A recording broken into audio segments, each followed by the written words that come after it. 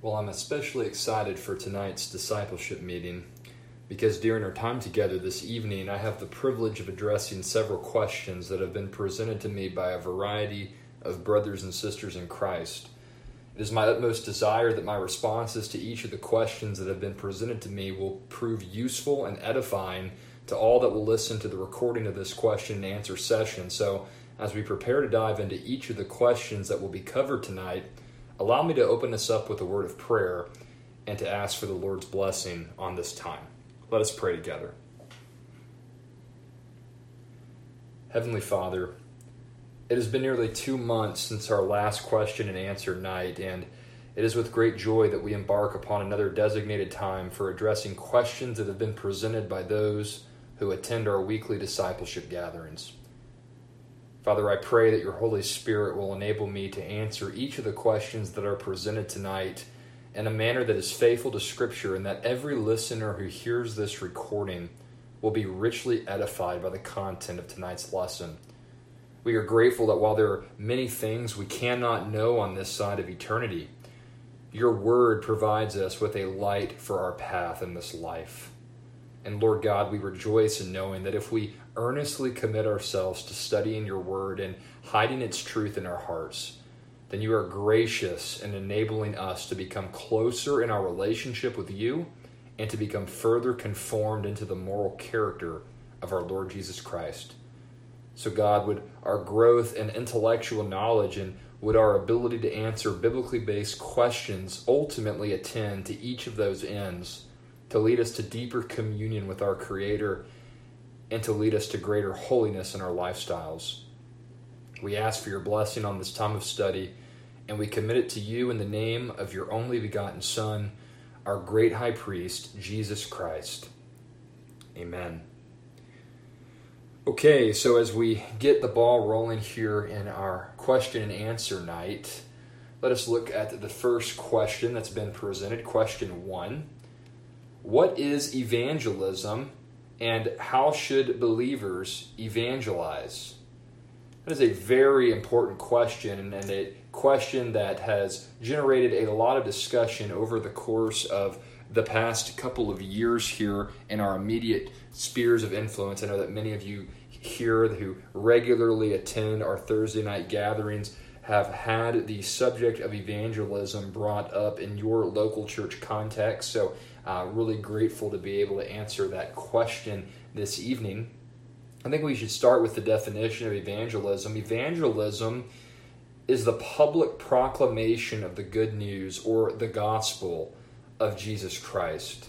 That's evangelism in a nutshell. It is the proclamation of the gospel of Jesus Christ throughout this world, whether from a pulpit or in the context of one-on-one or small group discussion. It's to advance the gospel of Christ to those in our lives.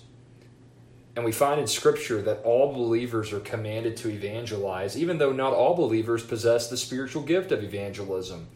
There's 2 familiar texts that I think make this point abundantly clear. Ephesians 4:11-13 and Matthew 28:18-20 are the texts that come to my mind off the cuff here. And I want us to look at both of those texts as we think through this idea of evangelism. We find in Ephesians 4:11-13 that there are some Christians who are uniquely gifted for the task of evangelism, but we also find in Matthew 28:18-20 that even for those who are not uniquely spiritually empowered to carry out the task of evangelism, they are still called to evangelize nonetheless as those who are followers of Christ and for those who are members of the kingdom of God. So let us look at both of those texts here as we answer this preliminary question on evangelism. Start with Ephesians 4:11-13, which is specifically in a reference to those who have the unique gifting, the unique spiritual gifting for evangelism. Paul writes in that text the following. He says that he, referring to Christ, gave some as apostles, some as prophets, and some as evangelists, and some as pastors and teachers. And here's why he gave these particular offices or these particular giftings in the church. He gave them for the equipping of the saints, for the work of service, to the building up of the body of Christ, until we all attain to the unity of the faith and to the knowledge of the Son of God, to a mature man, to the measure of the stature which belongs to the fullness of Christ. So we ultimately know that reality that's being expressed there in verse 13, this idea of attaining to the unity of the faith, attaining to the knowledge of the Son of God, to a mature man, to the measure of the stature which belongs to the fullness of Christ, that's not going to ultimately be fulfilled until Christ comes back to make all things new with the new heavens and the new earth, and we see him as he is, and we as his people become glorified.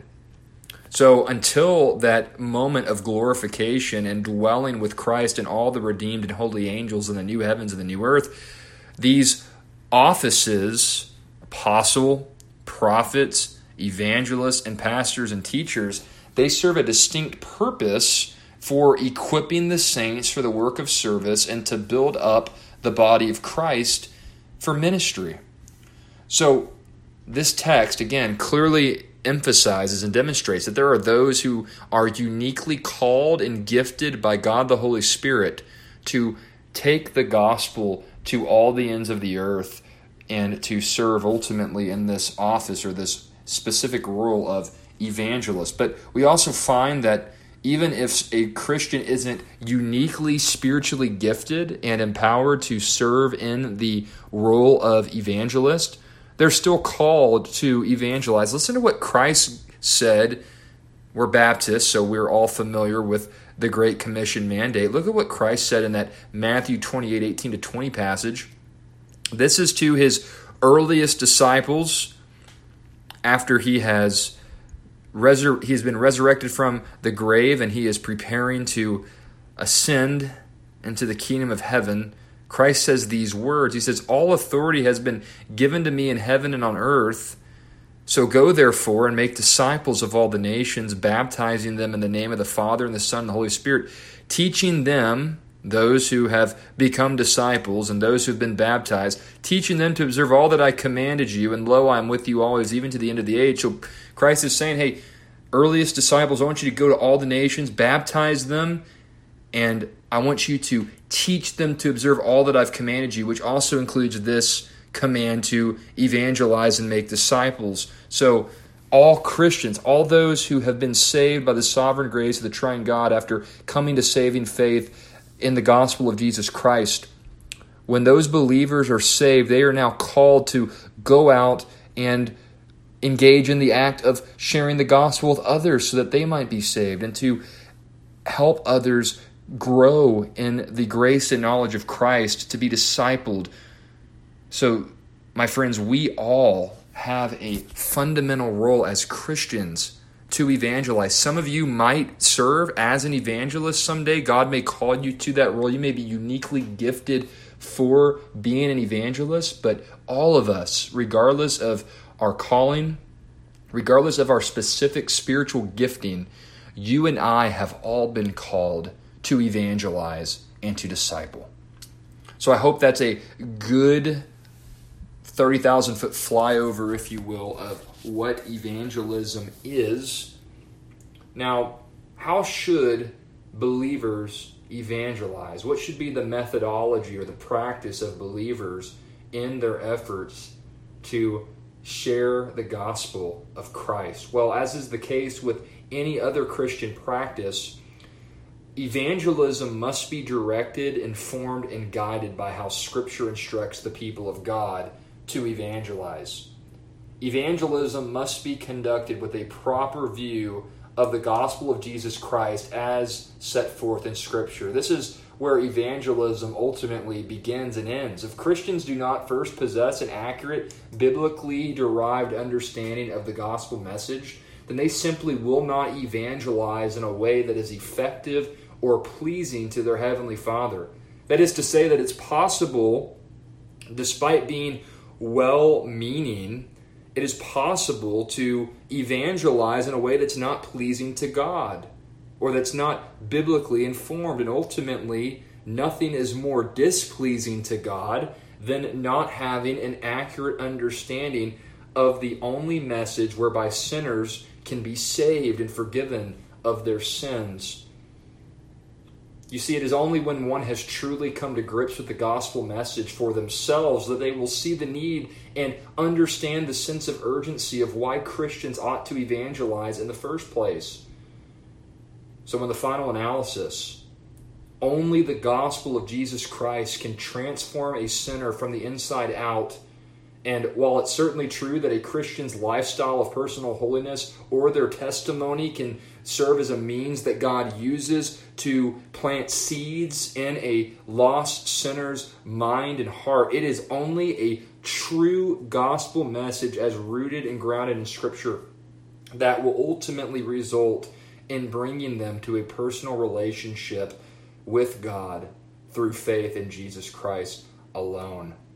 The gospel alone, when faithfully proclaimed, is the only means that enables lost, perishing sinners to be saved. And one of the clearest testimonies, one of the clearest depictions of this reality is championed by the Apostle Paul in Romans 10:13-17.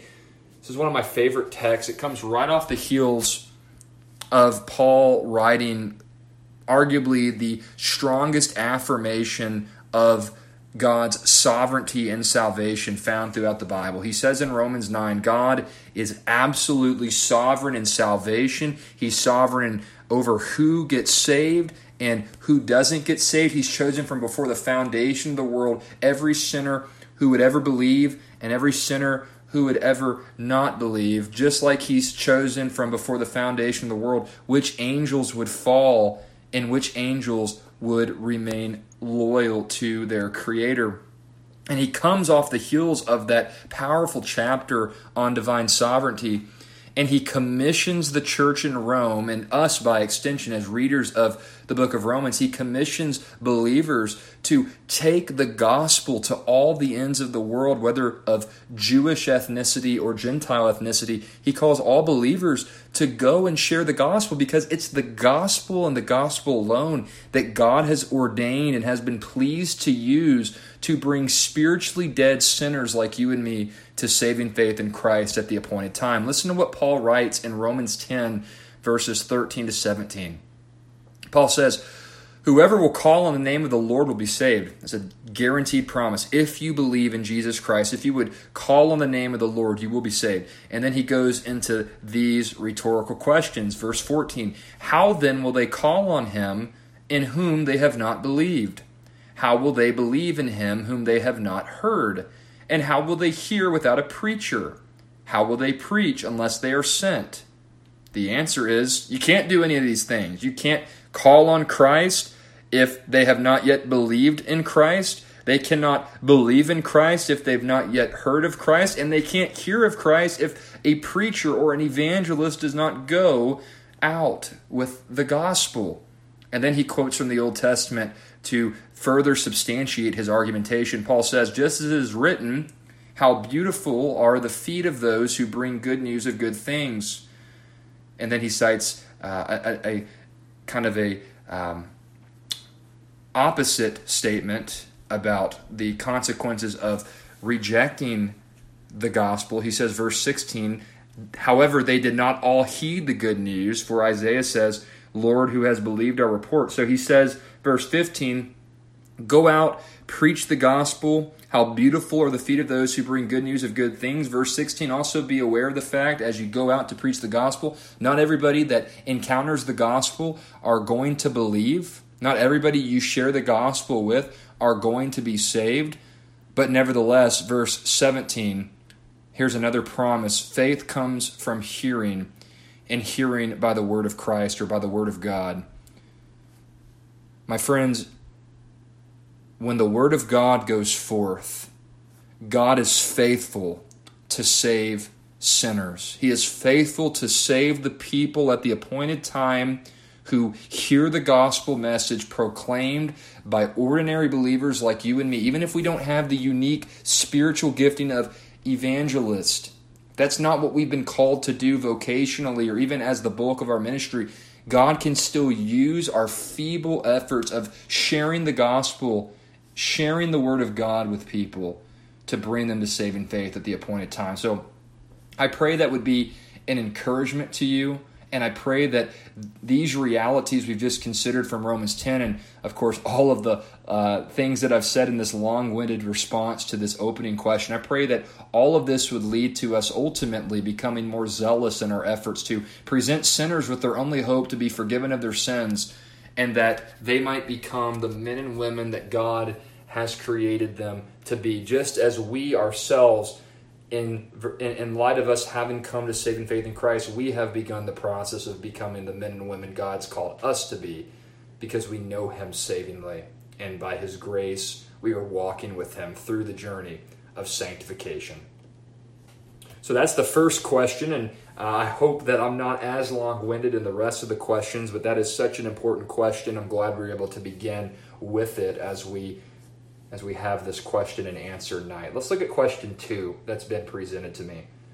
Question 2 for our Q&A session. How do churches grow according to the Bible?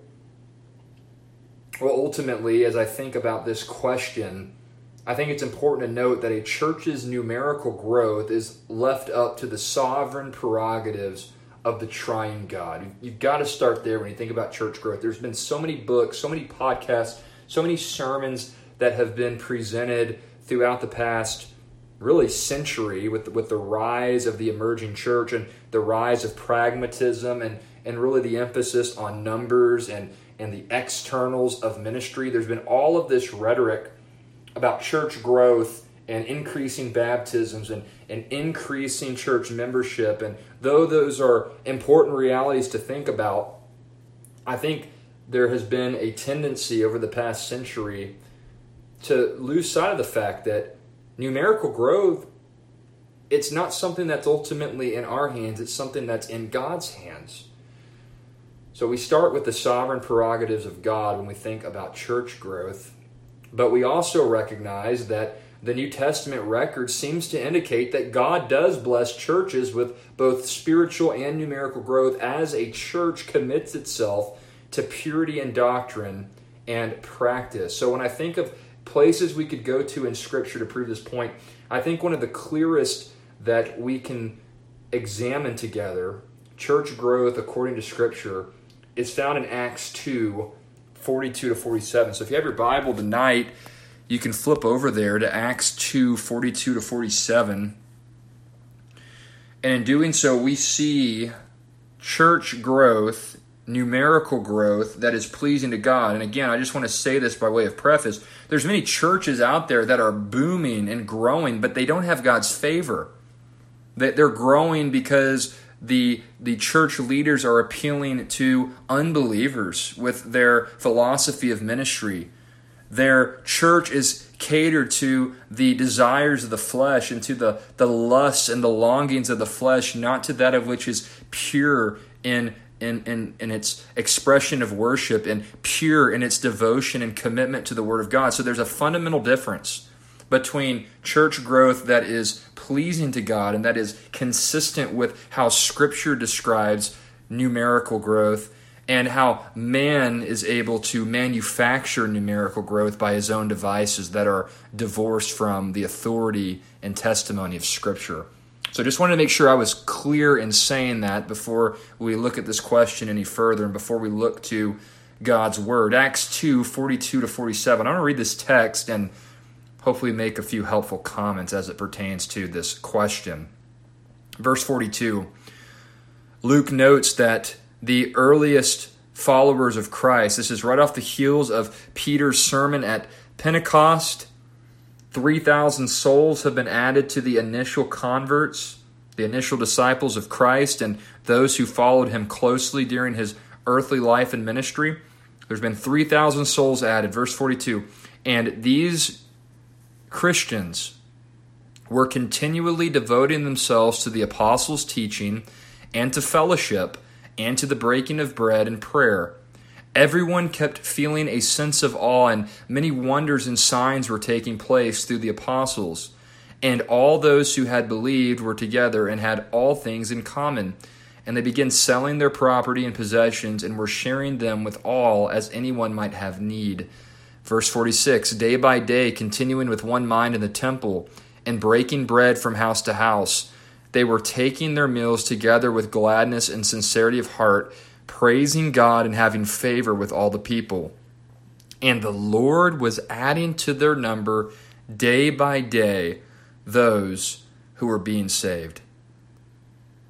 So having just read this incredible account from the book of Acts, I am wholeheartedly convinced that if a local church is faithfully devoted to these same practices we just read of, then that church will experience gradual church growth, and that church growth will be pleasing and honoring in God's sight. A church that is devoted to the Word of God, namely the apostles' teaching. A church that is hospitable and welcoming and engages in biblically grounded fellowship. The breaking of bread, as many commentators see as a reference to the ordinance of the Lord's Supper. So any church that is faithful to the biblical model of the Lord's Supper has God's favor. Prayer.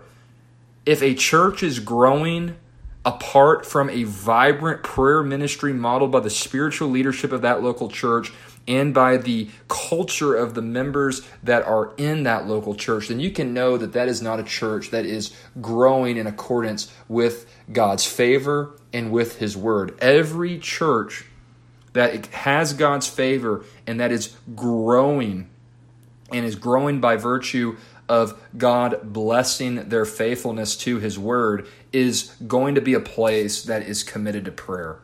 So you've got to have faithfulness to Scripture, the apostles' teaching. You've got to have a hospitable, charitable, welcoming environment of fellowship.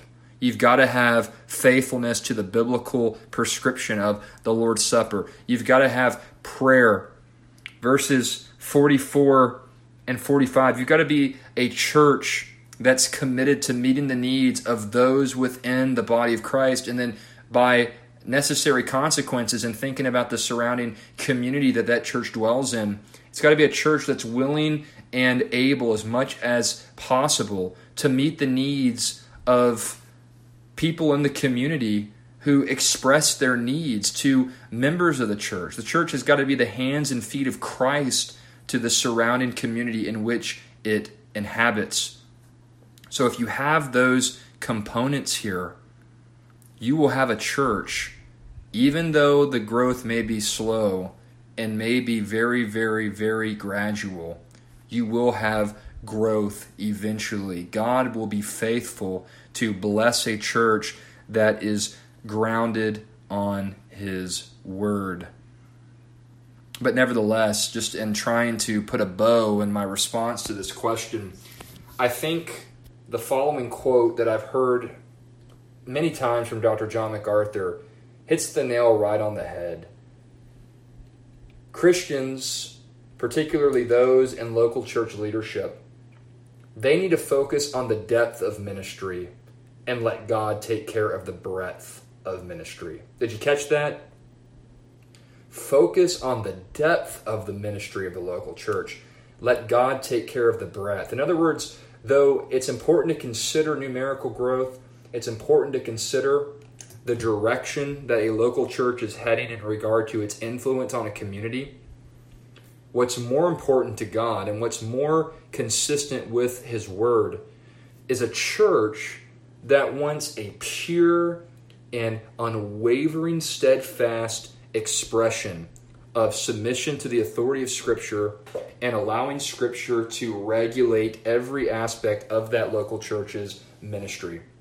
If a church will be faithful to God's Word and to surrendering to the authority of His Word in their expression of local church worship, that is far more important than doing anything in your power to have the church grow numerically. Let God take care of the numerical growth. You, church leader, you, lay Christian, speaking to myself here as well, we as the body of Christ need to be committed to the depth of our ministry, to the purity of our religious expression, both inside and outside of the church. And we can trust, in accordance with the sovereign and infinitely wise prerogatives of our Heavenly Father, He'll take care of the growth. So that brings us to the conclusion of the second question for tonight, and brings us now to question 3. Question 3, what are some of the most important ideas and practices that you think cultivate health in a local church? It's a very, very good question. I love this question. When I consider the health of a local church holistically, and I think of important ideas and practices that can really nurture a healthy local church environment, I believe that the Reformed and Puritan forefathers of the 16th and 17th centuries hit the nail right on the head. When they thought through this issue, when they reflected on the comprehensive teaching of Scripture, the Reformers and the Puritans came to the conclusion that God's primary and normative manner of saving, sanctifying, and sustaining His people is through His quote-unquote ordinary means of grace. That might be new terminology for you tonight. What are we saying when we refer to God's so-called ordinary means of grace? Well, historically, those ordinary means of grace have been identified in the following ways. The preached word, it's the primary means of grace. The prayer of God's people. The administration of the new covenant ordinances, being baptism and the Lord's Supper. And the execution of church discipline. So what are the key ideas and practices to nurture or cultivate health in a local church? Well, for me, in keeping with the broader Protestant and Reformed Puritan tradition from the 16th and 17th centuries, I would say that the preached word, godly, or maybe I should say God-exalting, biblically faithful preaching, a culture of a church that is committed to prayer from leadership and laity, the faithful administration of baptism and the Lord's Supper in keeping with how Scripture governs the administration of those ordinances, and of course the execution of church discipline in the face of unrepentant sin. In fact, it's really remarkable. One of the earliest Reformed confessions, the Belgic Confession in Article 29, goes so far to say that if those components are not present in a local church context, then that local church is not a true church. Think about that. If a church does not have God-centered, God-exalting, biblically rooted preaching, if it's not a context where the people of God are committed to prayer, if the new covenant ordinances are not being administered in keeping with the instruction contained in Scripture, and if church discipline is not being administered to safeguard the purity of the church, to be a hindrance or a preventative measure against unrepentant sin, then that local church cannot identify as a true church. Now, of course, that's not a biblical chapter and verse. The Belgic Confession is the result of godly and Bible-saturated men thinking about the overarching teaching of Scripture. So it's not Scripture itself saying that, but I think that's a very important thing to think of because I believe it's faithful to Scripture. No sound Bible teaching, no sound doctrine, no prayer, no recognition of dependency upon God, no faithful administration of the new covenant ordinances, no church discipline to confront unrepentant sin. You take those elements, those means of grace away from a local church, and that local church cannot, in the fullest expression of the term, identify as a true church. So for me, as I think about this third question, I believe that if Christians desire to see a healthy local church, and at the very least, it is fundamental, it is essential for that church to be marked by these ordinary means of grace. And for me, in my opinion, the faithful adherence to the biblically prescribed, biblically rooted means of grace, God-ordained means of grace, faithful adherence to those things will inevitably cultivate spiritual health within a local church, whereas a neglect or a absence of those means of grace is going to result in a church that is spiritually anemic and devoid of power and devoid of God's favor. My friends, you show me whether a church is faithful to the ordinary means of grace, and I'll be able to tell you everything you need to know about the spiritual health of that local church. I'm certainly not a veteran in vocational ministry. I've only been in vocational ministry now for 2 years, and I've served in local church context as a Christian now for about 9 years, give or take. So I've certainly not been around for decades, but I can tell you this, from my time serving as a lay Christian, from my time serving as a minister of the gospel in a vocational pastoral ministry context, and from my study of church history, if a church does not adhere to these ordinary means of grace, that church is going to be anemic, devoid of spiritual power, and devoid of God's favor. And there's going to be a myriad of problems in that context. So, how do we cultivate health in a local church? What ideas, what practices do we use to nurture a healthy local church environment? We need adherence and we need implementation of the ordinary means of grace. Very good question. Very important question. Question 4. And this, I think, is a good dovetail from the previous question that was presented. What is the greatest danger to the peace and health of the local church? What's the greatest danger to the peace and health of the local church? Well, again, just in keeping with what we said moments ago and maybe expanding on that a little bit, I would say that the greatest danger to the peace and health of the local church is doctrinal ignorance, doctrinal error, and biblically unqualified church leaders. Just to sum it up, you want a recipe for damaging the peace and health of a local church. Have a local church that's doctrinally ignorant.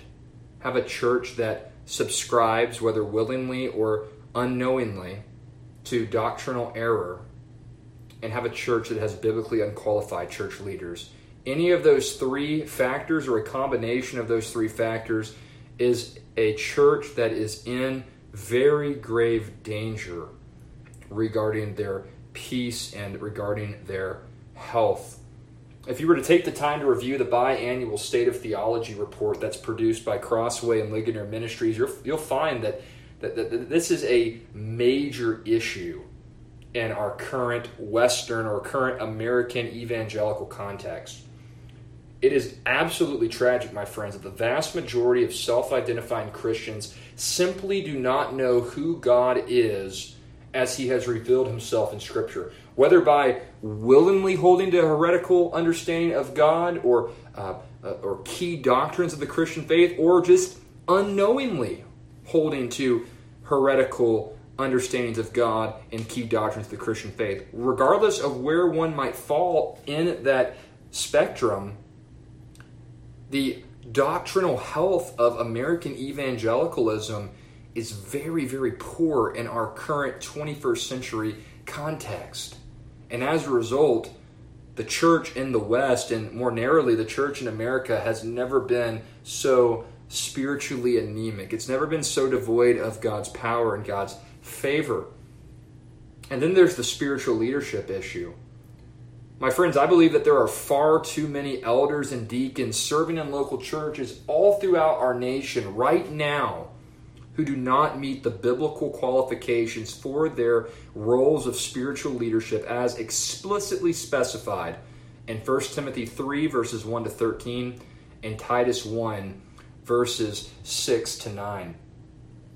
For those of you who have been coming to these Thursday night gatherings for any period of time, you'll recall that we did an extensive analysis on the biblical qualifications for spiritual leadership in the local church, particularly focusing on the role of elder and the role of deacon. So I'm not going to get into too much of the weeds as far as what the Bible teaches regarding the biblical qualifications for those roles. You can go and listen to those lessons on my sermon audio account if you want a refreshment, or to the listener who is not familiar with that series, you can access that series on my sermon audio account. Would encourage you to do so if you want a biblical perspective on these important offices of spiritual leadership in the local church.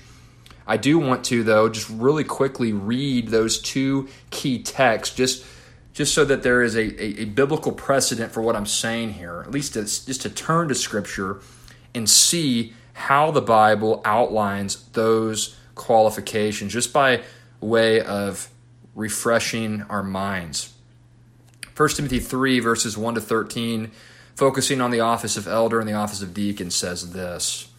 Paul writes in verse 1 and following, "It is a trustworthy statement. If any man aspires to the office of overseer, it is a fine work he desires to do.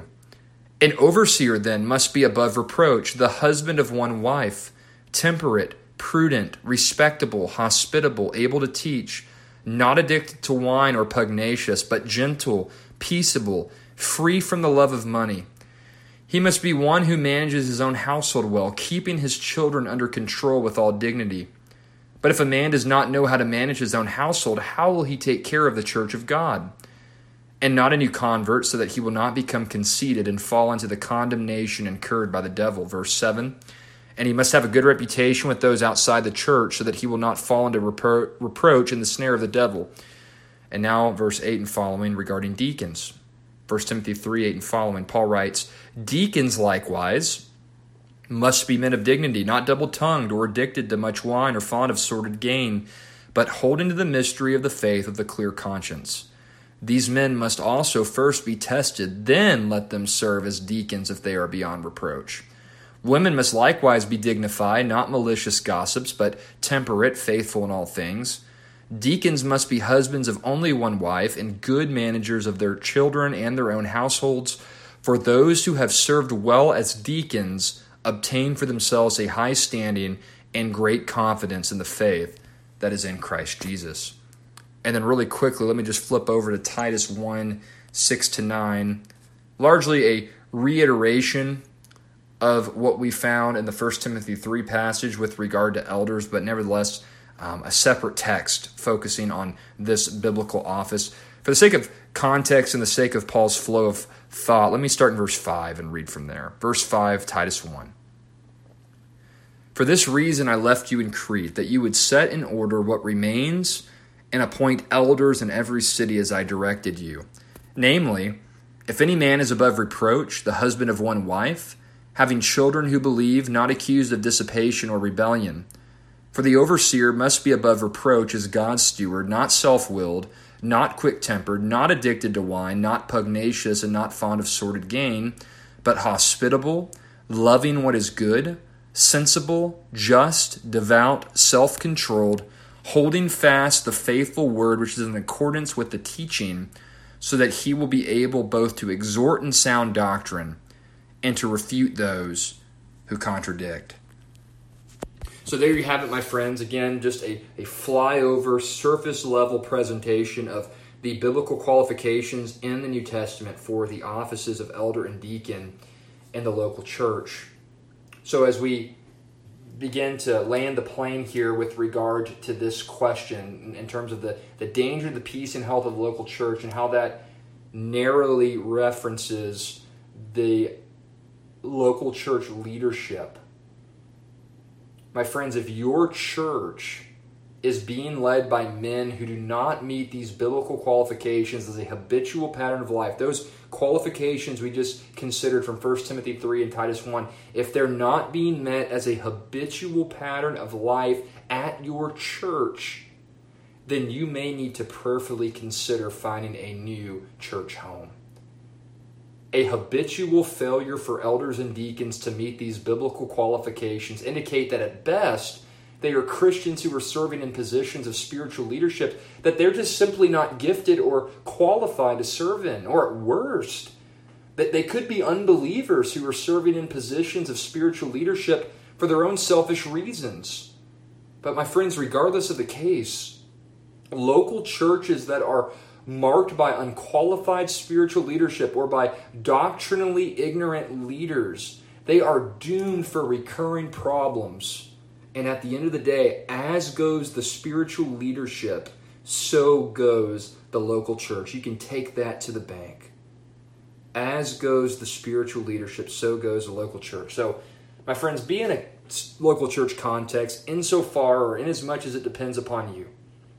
Be in a local church context that knows what it believes and why it believes what it believes from Scripture, has a robust doctrinal statement that has been voted on and agreed upon by all members of the local church and is being enforced by the spiritual leadership of that local church. You've got to have a church that is doctrinally sound if you're going to have peace and if you're going to have unity and if you're going to have purity in the church. You got to have doctrinal clarity enforced by the spiritual leaders and agreed to and lived out faithfully by the members. That's got to happen. And of course, you've also got to have biblically qualified spiritual leaders to enforce sound doctrine, to protect from theological error or from sin issues that can creep into the local church. Any of those components, if they're not present, my plea with you would be to prayerfully consider finding a new church home. And that brings us now to question 5. The 5th question we'll be covering tonight that's been presented says this: how does church discipline relate to the purity of a local church? I guess these questions are very ecclesiological, and I guess that really fits with a lot of our more recent lessons that we've been doing on Thursday nights. How does church discipline relate to the purity of a local church? Well, for starters, it must be noted that the practice of church discipline has become a very controversial subject in most of our modern churches. Just to be completely frank, if the local church is not familiar with the concept of church discipline, then you're going to find that the implementation of church discipline is going to be a very tough pill to swallow initially. This is something that really might take time for the culture of a local church to recognize why church discipline is so important, why it's so necessary in safeguarding and promoting purity in a local church. But be that as it may, the practice of church discipline is a thoroughly biblical practice. It is something that is rooted and grounded in any local church that is healthy, that is spiritually vibrant, and that has God's favor. Let me give you a couple of key texts that outline church discipline and how church discipline relates to the purity of a local church. Let's start first text we'll look at here. Matthew chapter 18, verses 15 to 17. Matthew chapter 18, verses 15 to 17 outlines the 4-step process that local churches are to follow in their administration of church discipline. Listen to what Christ says in that passage. He says, if your brother sins, go and show him his fault in private. If he listens to you, you have won your brother. But if he does not listen to you, take 1 or 2 more people with you, so that by the mouth of 2 or 3 witnesses every fact may be confirmed. If he refuses to listen to them, tell it to the church. And if he refuses to listen even to the church, let him be to you as a Gentile and a tax collector.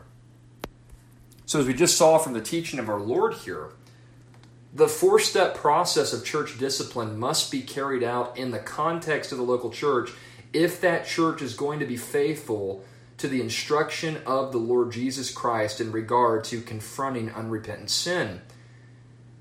And if I could just put it bluntly, a local church that does not practice church discipline in response to unrepentant sin is either ignorant of the New Testament's mandate to administer it, or is willfully disobeying a distinguishing mark that is to undergird faithful churches of Jesus Christ. And I think this is why the Belgic Confession lists church discipline as the mark of a true church. Because it is possible, again, I mentioned earlier, especially in our day, the act of church discipline, it's very controversial, or it may not be something that people really understand. They see it as archaic. They really don't have a full-orbed understanding of the biblical basis for it. So that's certainly possible in a lot of churches. But once a church has been educated on this subject, if they refuse to administer church discipline when unrepentant sin is occurring in a person's life or has infiltrated the culture of a local church, they're willfully disobeying a distinguishing mark of a faithful church. They are willfully disobeying the commands of Christ, and as a result, that church is going to suffer and may even wind up losing its lampstand if sin is able to get a foothold in that church, and over the course of time, if left unaddressed, that sin can really corrupt that church to the point of no return. So the Belgic Confession says that a true church, a church that's biblical, a church that has God's favor, there's got to be church discipline as biblically delineated. But Christ wasn't the only one who taught on the value of church discipline related to the purity of the local church. We also find from the Apostle Paul in 1 Corinthians 5, 1-13, that there is a specific basis for church discipline that gets to the heart of the purity of the local church. Listen to what Paul writes in that text, 1 Corinthians 5, 1-13, another key passage for dealing with the issue of church discipline. This is in specific context to the sin of incest that's being carried out amongst the church in Corinth. And listen to what Paul writes in exhorting this congregation to not let this sin go unaddressed, but to deal with it head on biblically, and in doing so, to safeguard the purity and the sanctity of that local church, and to, of course, propel that local church's witness as the light of Christ to a watching world. Verse 1 of 1 Corinthians 5 and following. Paul writes, "It is actually reported that there is immorality among you, and immorality of such a kind as does not exist even among the Gentiles, that someone has his father's wife. You have become arrogant and have not mourned, but instead, so that the one who has done this deed would be removed from your midst. For I, on my part, though absent in body, but present in spirit, have already judged him who was so committed this, as though I were present. In the name of our Lord Jesus, when you are assembled, and I with you in spirit with the power of our Lord Jesus, I have decided to deliver such a one to Satan for the destruction of his flesh, so that his spirit may be saved in the day of the Lord Jesus. Your boasting is not good. Do you not know that a little leaven leavens the whole lump of dough? Clean out the old leaven, so that you may be a new lump, just as you are in fact unleavened. For Christ, our Passover, also has been sacrificed. Therefore, let us celebrate the feast not with old leaven, nor with the leaven of malice and wickedness, but with the unleavened bread of sincerity and truth. I wrote you in my letter not to associate with immoral people. I did not at all mean with the immoral people of this world, or with the covetous and swindlers, or with idolaters, for then you would have to go out of the world. But actually, I wrote to you not to associate with any so-called brother, if he is an immoral person, or covetous, or an idolater, or a reviler, or a drunkard, or a swindler, not even to eat with such a one. For what have I to do with judging outsiders? Do you not judge those who are within the church? But those who are outside God judges. Remove the wicked man from among yourselves." What's Paul saying there? He's saying this, that if somebody self-identifies as a follower of Jesus Christ, or they're a member of a local church, and they are living in an unbroken pattern of sin, a public sin that is a direct assault on the purity of a local church's doctrine or expression of worship, then that person needs to be confronted in light of their sin. And if they are not willing to repent, church discipline needs to be exercised up to the point of excommunication, which is the fourth and final step of the process that Christ gave in Matthew 18:17. And as we know from the testimony of 2 Corinthians, the Corinthians would go and they would administer church discipline to this unrepentant member, and that member would repent of their sin and then be restored. And I know from my own life, and my wife knows from her time at our former church, that there were times when the elders of a local church, after hearing reports of unrepentant sin, they would confront the church member who lived in that season of unrepentant sin. And they would be broken and convicted of their sin after being confronted by the spiritual leadership of our church. And God, by His grace and by the outworking of the Holy Spirit, through this means of grace, would draw that church member to repentance into full restoration with the congregation. I have seen church discipline, and my wife, Belle, has seen church discipline work for the glory of God and the purity of the local church, just like we find here outlined in the New Testament record. So I hope that's an encouragement to you as you think through the relationship between church discipline and the purity of the local church. And before I wrap up my response to this question and move on to the next one, I just want to emphasize one final point on this relationship between church discipline and the local church's purity. My friends, I want to make sure you are vitally aware of this reality, that the purpose of church discipline is not to spiritually abuse Christians who struggle with a particular sin.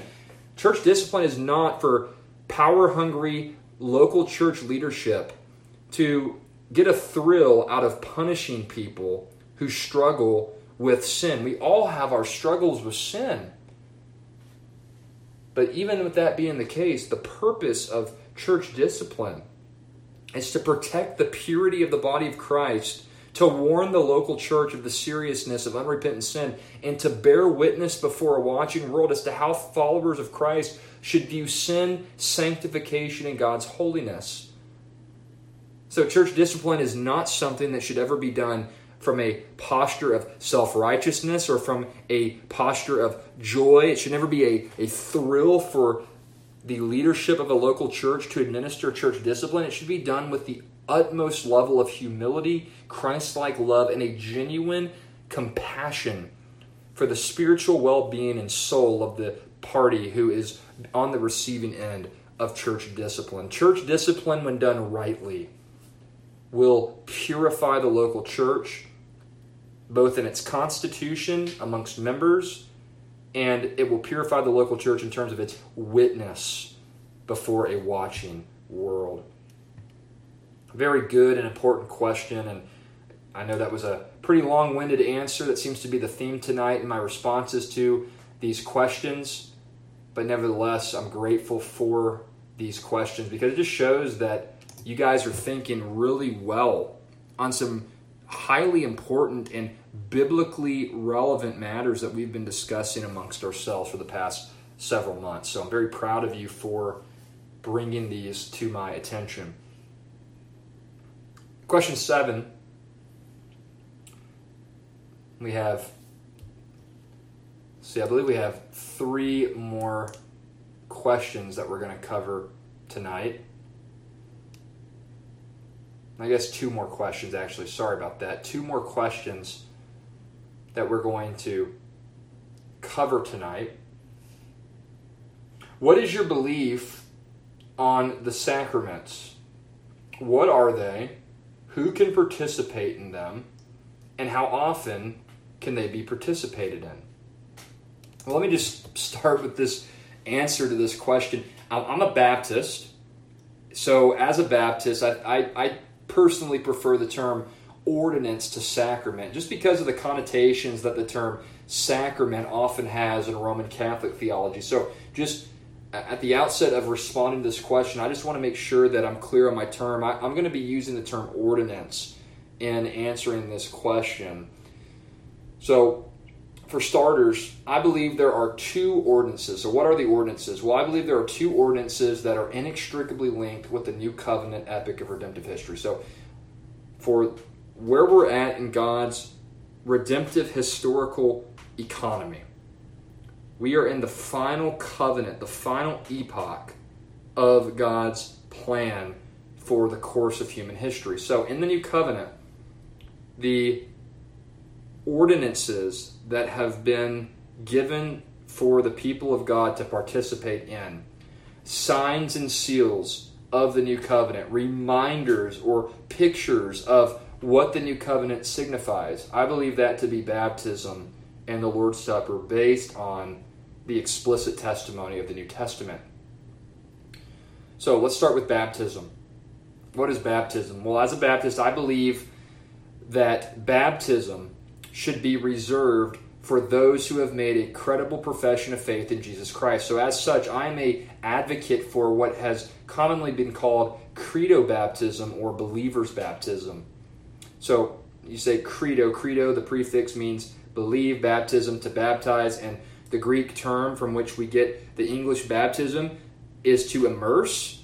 So when I think of baptism, it's a ordinance that is to take place after a person comes to saving faith in Jesus Christ, has had their profession of faith validated by the local church, and that the mode of baptism should be done by immersion.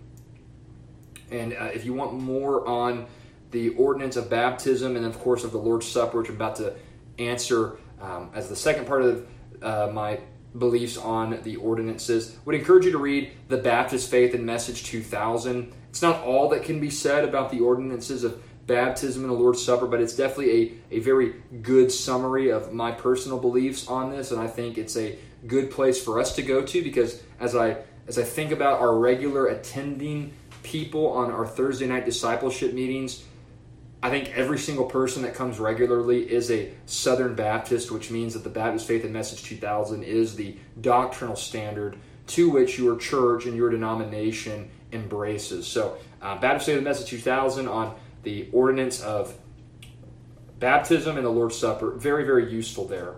So let's talk about the Lord's Supper now. Baptism, we've covered that. As far as the Lord's Supper is concerned, I also believe that only those who have made credible professions of faith in Jesus Christ and are not under church discipline are to be the parties who participate in this new covenant ordinance. And while there are good and faithful men who disagree on the frequency that the Lord's Supper should be administered within the local church, I'm personally convinced that the most natural way of reading the book of Acts is to see the Lord's Supper as being a practice that was occurring during every instance when the local church would gather for corporate worship. So if you'd read the latter part of 1 Corinthians 11, there just seems to be this implicit assumption that the Lord's Supper was being administered as frequently as they were coming together. So when God's people in Corinth were meeting, they were participating in this ordinance of the Lord's Supper. So from my perspective, I see the Bible teaching that the Lord's Supper is a powerful means that God uses, along with baptism, to minister to the hearts of His people when they reflect on what those realities point to. So I said baptism and the Lord's Supper are signs and seals of the new covenant. They're pictures. They're symbols of what the new covenant points to. Now, what does the new covenant signify? What does it point to? What does it emphasize? And the new covenant is emphasizing that the blood of Christ and the life, death, and resurrection of Christ in the body of Christ. Okay, let's start. I'm getting a little jumbled here. Let's start baptism. Baptism. It signifies Christ's death when you are immersed into the water, and it signifies Christ's resurrection when you are raised out of the water. So if you think a good text to really get to the heart of what's being pointed to in baptism, you go to Galatians chapter 2, verse 20. I have been crucified with Christ, and it is no longer I who live, but Christ lives in me. And the life which I now live in the flesh, I live by faith in the Son of God, who loved me and gave Himself up for me. So crucified with Christ, that's you being immersed into the water. And now it's no longer I who live, but Christ lives in me. And then the life which I now live, I live by faith in the Son of God. So there's that visual image in baptism of coming out of the grave with Christ, resurrected to new life. It's a beautiful picture there in baptism. Then the Lord's Supper, 1 Corinthians 11. And of course, Christ in the upper room also prescribing the Lord's Supper. It's a picture of the body and blood of Christ. The body represents Christ's body being sacrificed for sinners. And that really points to His perfect life as well. Christ's body, his perfect life in His 30-some years of life on this earth. He was in perfect obedience to God's law, thought, word, and deed. And when He went to the cross and died as a sacrifice for the sin of His people, all that perfect righteousness, 2 Corinthians 5:21, that perfect righteousness is is able to be credited to the believer through faith as a gift, so that by virtue of his broken body on behalf of his people, believers trusting in him receive his perfect righteousness as a gift of God. And then the cup, the juice or wine, historically, the blood of Christ, that's that cleansing effect where my sin is washed and credited to Christ at the cross, where he bears God's wrath on behalf of every believer who would ever be saved throughout human history. So by way of faith, a great exchange takes place, that glorious reality of double imputation that we've talked about so often in past gatherings. You have my unrighteousness credited to Christ at the cross, paid for in full at the cross, God's wrath borne in the person of Christ in my place. He's treated as if he lived my life of sin. And then Christ's perfect righteousness credited to the believer through faith as a free gift of God's grace, undeserved, unmerited, unearned favor. And now, after receiving that gift, I'm treated by God for all of eternity future as if I had lived Christ's perfect life without sin. So that's a little bit about my convictions regarding the ordinances and what those ordinances of baptism and the Lord's Supper are pointing to.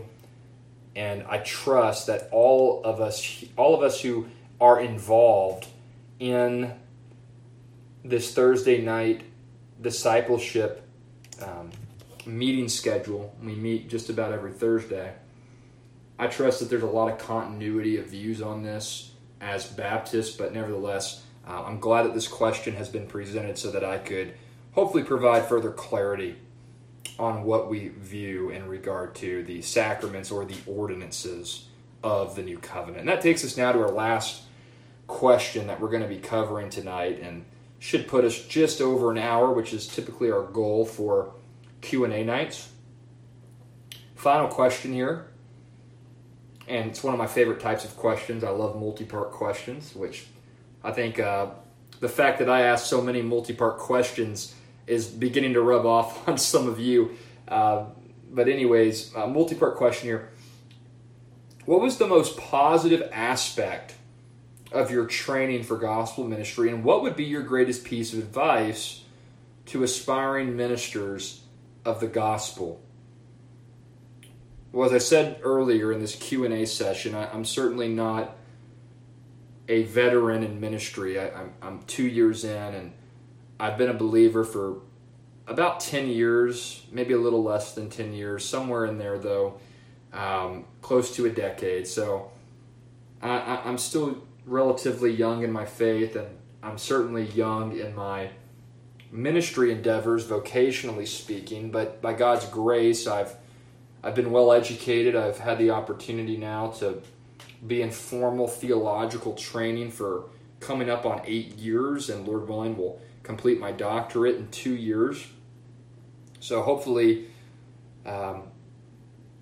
what little experience I have up to this point, and what knowledge I've been able to attain up to this point in my Christian journey will be useful in answering this question. I think the most important thing I've gained from my training, like I said, coming up on 8 years now, I think the most important thing I've gained is that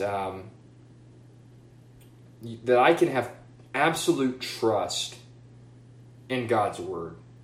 That would be the most positive aspect I've gained from my training for gospel ministry. That the more I study Scripture, and the more that I encounter challenges to Scripture, the more I find that Scripture is trustworthy, that it can be counted on.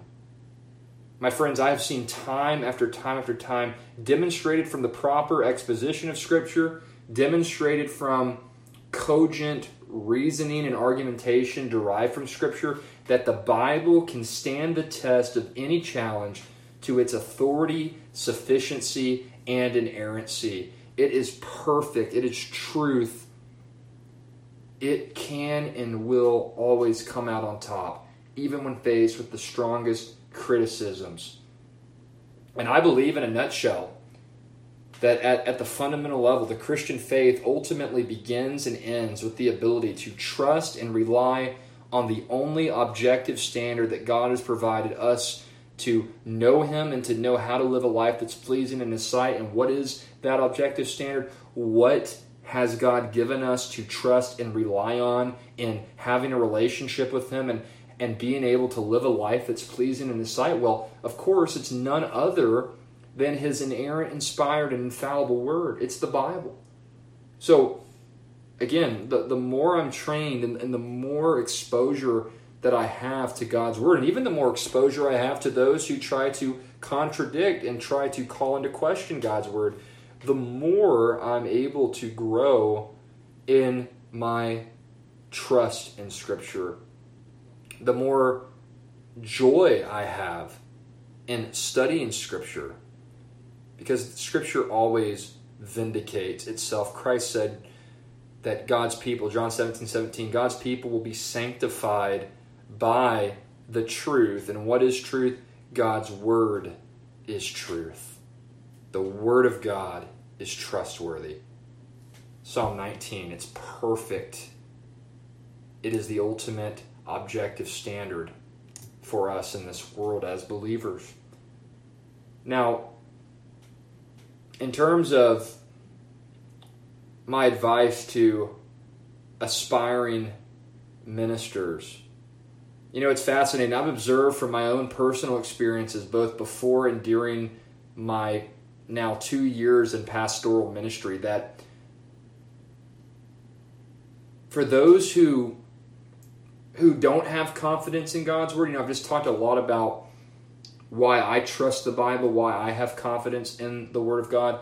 I've found that those who lack confidence in the Bible, for those who have doubts about the Bible, for those who would call into question or contradict God's Word, I found that it's because they've not invested adequate time to carefully study what God's Word actually says.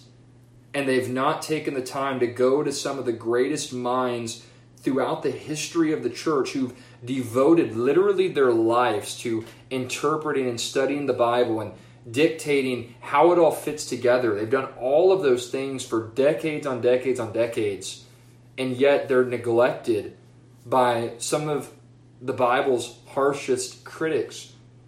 So whether it be the struggling Christian who's having doubts about the Bible's trustworthiness, or the open unbeliever who constantly calls into question the trustworthiness of Scripture, people in both of those camps, typically, it's one of two things that could be said about them. They've either really not invested enough effort, enough time, enough intentionality in studying God's Word for themselves so that the Word of God can vindicate itself over and over and over again, and in doing so, bolster that person's confidence in the trustworthiness of the Bible. It's either that reality, or it's the reality that, maybe they have studied God's Word for themselves, but they just haven't been mentored. They haven't been discipled. They haven't been taught the more accurate interpretations and applications of God's Word. I think of